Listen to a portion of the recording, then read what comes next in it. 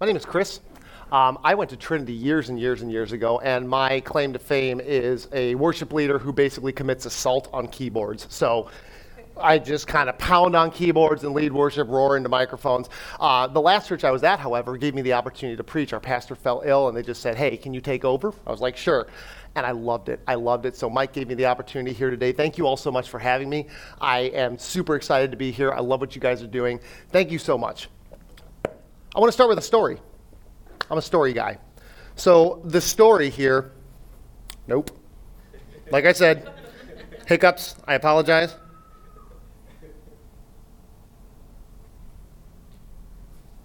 All right. My first sad day back at the gym. So I was working a job where I walked 8 miles a day, 8 hours a day. I then switched to a job where I sat 8 hours a day. I did not change my eating habits one bit, and I have legendary eating habits. I started gaining in particular places that I didn't appreciate, and I looked at my wife and said, I want to go back to the gym. Do you want to come with me? She's like, sure. I was like, great, awesome. Now, what you have to remember is I used to work out religiously, 6 days a week, super hard regimen, all of that, had the diet down, everything. So I went back into the gym with that mentality. I'm going to go in there. I have my old regimen. It's going to be awesome. I should have gone in with the mentality of, you haven't worked out in 3 years. You should probably ease back in. I didn't do that. I walk into the gym. I look over. There is a guy on the pull-up bar doing clapping pull-ups. And that is exactly what you think it is. He is pulling himself with such velocity over the bar that he's throwing himself up, clapping, catching the bar on the way back down. When I started counting, he did 20 of them. And I went, we're starting with pull-ups. Let's do it. So I ran over to the locker room, threw my stuff in. I walk over to the pull-up bar. The guy is over there doing another set of 20 clapping pull-ups. I'm like, all right. He gets done. He walks away. I was like, here we go. This is what happened. Is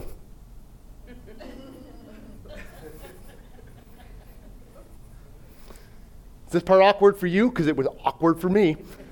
I wiggle, drop down. I didn't know what to do, so I pretended that my shoulder hurt. I did one of these, I walked into the corner of the gym. Now, to add insult to injury and salt to this wound, the pull-up bar is in the dead center of all the weightlifting equipment. So a bunch of beefy dudes with huge muscles just watched Captain America do 20 clapping pull-ups and Captain me hang from a bar and pretend that my shoulder hurt and walked away in shame. Now, why do I tell you that story? I felt a change. I wanted to change. There was a change in me, right? I had to pursue it, and it was a process. There were obstacles. It is not always, my wife is 9 months pregnant right now. It's not always easy to get to the gym. It's not always easy to keep up with the diet. There were obstacles, there were challenges, but I had to persevere through it. I had to keep persevering. I knew in the end, though, the results would be awesome. I am happy to report I can do like 8 pull-ups in a row now. That's not that many. You don't have to applaud. And they're not the clapping ones. I don't know how that guy did that. I'm not even going to try. And so this is a very interesting opportunity for me because generally when I put a sermon together, I have a concept in my head, and then I go and just research every last bit of scripture that I can on that concept. This is almost the reverse. The concept was put into place for me, and then there were 4 verses. And it's really cool because the verses that were given for the foolish things that Christians believe, the 4 verses led me right through the message. It was awesome. So I'm going to start with scripture. I'm going to let scripture lead us through this message. The first one is come on. There it is. We just read, actually, so I didn't know we were going to read that. But the first one that we read was Romans 6, 1 through 14. The cool thing about this entire passage is it's a really great synopsis of baptism. So what you keep hearing, the common theme, is dead to sin, alive in Christ. Dead to sin, alive in Christ. We're talking about a change. The change here is you are dead to sin, you are alive in Christ through baptism. You hear this theme over and over. And almost at the end of every paragraph in this passage, he's talking about the change that happens with baptism. It's a constant theme. And this is, like I said, is a great synopsis of baptism, of the change that occurs in baptism. I'm not going to go into the sacrament of baptism and all that, but I want to talk about the change. One of the best ways that baptism is described that I've heard is says an outward expression of an inward change. I love that. That's actually what Google pops up when you search baptism. That's one of the definitions it gives. An outward expression of an inward change. And there's so much awesome symbolism in baptism. The first baptism I ever did, I went and researched it, and there's such cool little things that go into baptism that you don't really think about. We generally just think, like you sprinkle water on a baby's head, or you get the shell and you just kind of sprinkle water. When you do a full-on baptism, like the movie version that you think about, the really like dynamic ones, you're plunged into the water. You're buried. You die to sin. You come back up. You're clean. You're alive. You're refreshed. New life. You're changed. There's so much going on with the baptism. I went to Willow Creek with one of the only people I would ever consider a mentor. And during it was a big worship conference, and they showed this video of just all these baptisms they had done. There were people coming up out of this lake, and I remember this one guy just shot up out of the water. He was just like, yeah! It was just, it's such a cool experience, right? I love what baptism symbolizes. I love what it does. So we're dead to sin. We're alive in Christ. We're baptized now. We're changed. So we don't sin anymore, right? Dead to sin. Sin no longer has mastery over our body. We're dead to sin. We don't sin anymore. Show of hands, who here has been baptized? Keep your hand up if after being baptized you have never sinned. This guy right here. Just kidding. My wife's over there. You can talk to her about that. Definitely false. So we got a bit of a problem, don't we? I'd love to tell you that faith is like a Hollywood movie, right? You got like the Hollywood movie scene. So like the sun's coming up. A nice glow is cast upon a river. There's a group of people in the white robes, and there's a pastor in his white robe in the middle of the river, and there's this beautiful young lady. They plunge her into the water. There's a close-up underwater, right? Almost a freeze frame. Boom, she comes back up. The camera's right in front of her. She shoots her head up, throws it back. The hair goes flying. The water just cascades over her. Sun is now fully risen, shining down on everyone. And then after that, everything is just smooth. It's perfect. It's great. Everything, we just right to the happy ending. Everyone lived happily ever after. End scene. Roll credits. That is not how it works. That is unfortunately not how it works. People want to think of faith like a straight line. They want to think, you get you baptized, you're reborn, everything's great. Straight line to success, right? Everything's perfect. It's going to be great. I've never thought of faith like a straight line, much more like a roller coaster. Ups and downs, hills and valleys, peaks and lows, loop-de-loops, upside down. Sometimes it's great, you're exhilarated, everything's awesome. Sometimes you're just like, what's going on? What is happening right now? God, what are you doing? Faith is a process. The change that we're talking about today, I'd love to tell you it's an overnight thing. Boom, we're changed, everything's great. It's a process. Baptism is the catalyst that gets that process going. It's the change, but that change needs to be sustained. It's a change that doesn't just happen and everything's great then. It's a thing that you need to sustain. Ephesians 4. Man, here we go. Nailed it. All right, Ephesians 4. So Christ himself gave the apostles, the prophets, the evangelists, the pastors, the teachers to equip his people for works of service, so that the body of Christ may be built up until we all reach unity in the faith and the knowledge of the Son of God and become mature, attaining to the whole measure of the fullness of Christ. Then we will no longer be infants, tossed back and forth by the waves and blown here and there by every wind of teaching and by the cunning and craftiness of people in their deceitful scheming. Instead, speaking in truth and love, we will grow to become in every respect the mature body of him who is the head, that is, Christ. From him, the whole body, joined and held together by every supporting ligament, grows and builds itself up in love as each part does its work. There it is. Notice, become mature. Become in every respect the mature body, grows and builds itself up. 1 Peter 1-3. be to the God and Father of our Lord Jesus Christ. In his great mercy, he has given us new birth into a living hope through the resurrection of Jesus Christ from the dead. Sometimes that is translated not new birth, but born again. You've heard that a lot more. I'm sure you heard born again Christian, a much more common term. So new life or born again. When a baby is born, it goes through the process of maturity. Teenagers go through the process of maturity. When we become young adults, you go through a process of maturity. When we die to sin, are born again, alive in Christ, we have to go through a process of spiritual maturity. And my friends, there will be obstacles. You will be tempted. There will be trials. You will stumble. You will fall. The process can be hard. I'm not here to sugarcoat this for you. I don't want to tell you that, we're Christians, everything's going to be A-okay. Read what Paul had to go through. This is not a process that's super easy. But like I said, in the end, the results can be awesome. So I want to talk to you about, I'm going to give you a story. Uh-oh. Oh, no. Play. Okay, we're good. Just kidding. Yeah, maybe not. There we go. I want to tell you about last Sunday. My dumpster fire Sunday morning. Metaphorical. There wasn't actually a dumpster that was on fire. It was just an absolute mess. So, last Sunday, I had to go give a presentation for my job. I had a new project going on. I was going to go to a church and tell them all about this new project that we're doing. It was supposed to be just fine, not a problem. Now, I think that I'm pretty far along in my maturity level of performance, of speaking, things like that. I've played in front of churches with hundreds of people. I have played at bars, restaurants, outdoor events, all of that. I've spoken in front of people. I've spoken at churches. I do public speaking, no problem. I've got this. I am so far along in my maturity as far as a performer goes. This is not going to be a problem. No problem whatsoever. So I wake up nice and early last Sunday morning.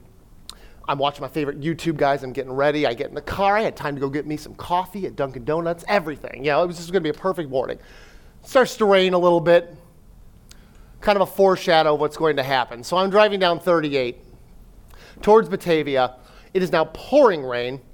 I've been driving on 38 for some time. I'm just going and going and going and going. And I've been on this road for a long time. A little too long. I missed the turn. So I call Emily. I just said, hey, I need you to tell me where I am right now. Can you hop on the computer? I don't know where I'm at. And she's like, what's around you? I was like, fields. And she's like, what else? I was like, dirt. And she's like, oh, okay, so I think you had to go on 31. So I'm like, oh my gosh, that's way back there. Okay, so I make this U-E. I am going so fast. There was a burning smell coming out of my wife's vents. I don't know what that was. We should probably get that checked out. But I am flying, right? And I call my coworker who's already at this church. I just said, hey, I'm coming. I will be there. I just, just hang on. I promise I'm actually coming. I'm going as fast as I can. She's like, well, you better hurry because we're at the very start of the service. Like, they're going to say hi to everyone, and then we talk. I'm like, awesome. So I get there, and I didn't care if this car was on fire when I pulled into the parking lot. I was going to make this speaking engagement. Pull in, throw the car into park, get out, run through the rain, run inside, drop my stuff next to the sound booth. The guy's like, hey, you're up. I was like, oh, okay. So, I go down and I'm standing and they got the long aisle down the center. I'm just like, okay, deep breath, center, take a deep breath. You're soaking wet. This is okay, whatever it is, what it is. You've done this before. You're going to be fine. It's you've already had your obstacles for the day. It's going to go off without a hinge. Besides, the PowerPoint that they are presenting on the wall, the bullet points, yeah, they're informative, but they lead you right through your speech. You're going to be great. No problem. So I walk up to the pulpit. I said, hi, my name is Chris. I am the Director of Development at Fox Valley Habitat. Thank you so much for having me today. And I look up at the screen. The screen is projected on the wall here. There is a giant window right here. All of the light is completely blanking out the screen. I am soaking wet. I am out of breath. I'm already rattled. And now I can't see my speech. So I went off of memory to the best of my ability. I could kind of see the guy might have been keeping up with me on the slides. I had a video in this thing. It froze at the end. I walked off the stage basically doing one of these. Well, I just word vomited for 5 minutes. I don't even know what I said. I just went to, like there was no, like you walk off confidently. Nope, not that day. I went to the back, and I basically looked up at the sky, and I'm thinking to myself, you got anything else, man? Like, I really appreciate that you think I can handle a challenge here, but this is crazy. If you got anything else, send it now. I thought that I was really mature in my process of performance, and God threw everything but the kitchen sink at me that day. Sometimes the process has a whole lot of obstacles thrown in the way. This process of spiritual maturity, again, not easy, and there will be obstacles. And what I was talking about was just a speech, right? It was just a speech I had to give, 5 minutes, whatever. Afterwards, it was fine. Everyone said I did a good job. They were just being nice because I know it was not a good job. We talked to a bunch of people afterwards. It was really cool. We made some money off of it, and a lot of people wanted to get involved. So it was fine. It was just a speech. But when it comes to the challenges of sin and temptation being thrown into your spiritual maturity, that's a whole nother level. That is a whole nother level. I want to be clear. I have seen great people of strong Christian faith very far along in their spiritual maturity, keeping that sustainable change very sustained in their life. I have seen great people fall hard. I've been there myself. I don't have time to get into my testimony, but I promise you, you can fall, and you can fall hard. The challenges and the obstacles that sin and temptation throw in are a whole nother level. I messed up on a speech, whatever. This is the stuff that messes up life for you. Man. There it is. I put this together because this is kind of the process we're talking about. The first two pictures aren't very happy, right? I said this is the difficult process. You can go through some pretty tough times in the top left corner there. It's going to be a struggle, maybe even an uphill battle. Not an easy thing to get through. But in the end, there can be some pretty awesome results. Faith is a difficult process. Spiritual maturity isn't just one big, nice, easy thing. Baptism doesn't cure you of all your bad habits. It doesn't make you immune to sin. I wish baptism gave you that immediate overnight change. I wish it was like that. But it's we die to sin, become alive in Christ. Die to sin, become alive in Christ. Die to sin, become alive in Christ. It kept saying it in that verse, and it keeps happening almost daily. Baptism works daily. That is the change that is woven into your life daily. There will be trials. There will be challenges. You will sin. You will stumble. You will fall. But I've got great news. You're not alone in this. You are forgiven, and you have someone to help you out. So what do we do when the times get rough? Remember the change that God made happen in us when we were baptized. That change makes us want to go through the process of spiritual maturity. We want to be dead to sin. We want to be alive in Christ. So when times get tough, take God's hand, and the big word here, persevere. Perseverance is key to the process of spiritual maturity. It is key to battling every adversity that comes your way. James 1, 2 through 4. Consider it pure joy, my brothers and sisters, whenever you face trials of many kinds, because you know that the testing of your faith produces perseverance. Let perseverance finish its work so that you may be mature and complete, not lacking in anything. And you are not persevering alone. 1 Peter 5, 10 through 11. And God of all grace, who called you to his eternal glory in Christ after you have suffered a little while, will himself restore you and make you strong, firm and steadfast. To him be the power forever and ever. Amen. Don't ever give up. Whatever you're struggling with, I can't stress this enough. Do not ever give up. I'm going to bring this up because this is just one of my favorite movie scenes ever. Boondock Saints. Probably not a Christian movie. Don't watch it with your kids. But at the end of the movie, these two saints have been trying to stop all these bad guys, and they have a friend with them, and the friend gets shot. And he looks at them. And as he's dying, he just goes, "Don't ever stop. Don't ever stop." And he passes away. That's his final breath to them. And that is my final breath to you. No matter what you may be going through, don't ever stop. Don't ever give up. The change that comes with baptism starts a process. That process can get rough. It can get rough. But don't ever give up. Persevere.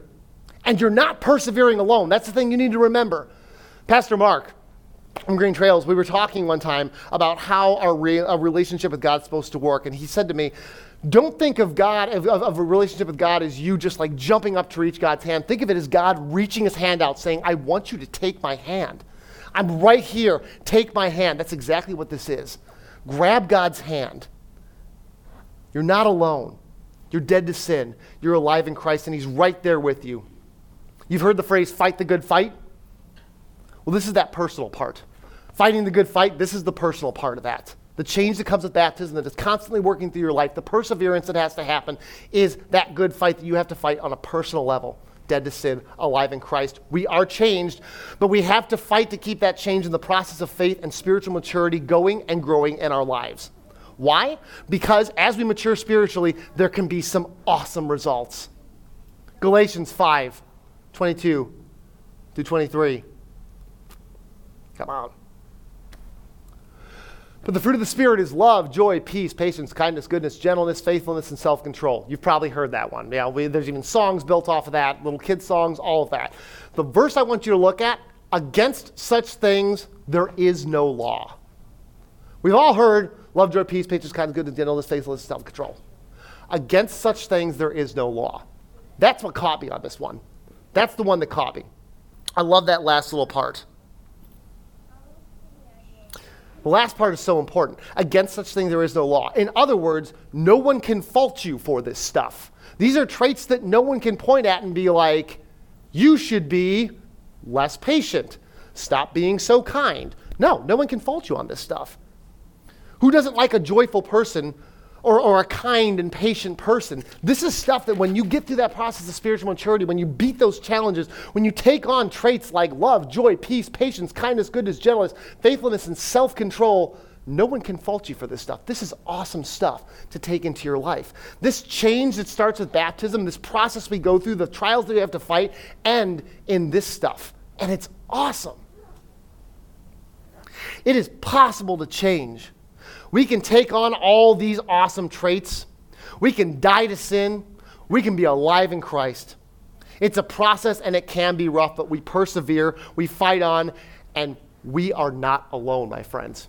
You are not alone. In those battles, in those fights, in the perseverance, you are not alone. It all starts with baptism, an outward expression of an inward change. And that baptism works daily.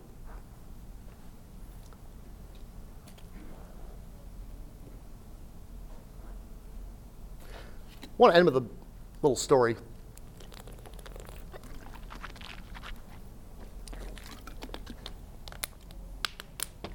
I had a friend, went through some rough times. I knew some of the demons he was battling with. I didn't know some of the other ones. I don't know what all it was. But I knew there was good in this. I knew he'd been baptized. I knew he had a Christian faith to him. And it poked its head out ever so often. He had to fight through a lot of stuff to get to where he is today. In the middle of some of the darkest times, though, I remember one time a guy came to our church. And this guy was kind of like he'd been high or drunk or hungover. I don't know what it was. But the kid just kind of stumbled in and sat down. And the ushers took him outside to talk to him. He wasn't with it. Something was off. And they took him outside. And once all the worship ended, I ran outside to see how things were going. And the two ushers were standing behind him. And my friend was there with this guy on his knees preaching the gospel to him, holding his hand. This guy who was going through some of the darkest times in his life, my friend, who just was in a rough spot, was on his bended knee holding the hands of this guy, saying, I'm just preaching some of the most heartfelt stuff I've ever heard. I walked into the ushers and I was just like, how's it going? They're like, that guy should be a preacher. He's unreal.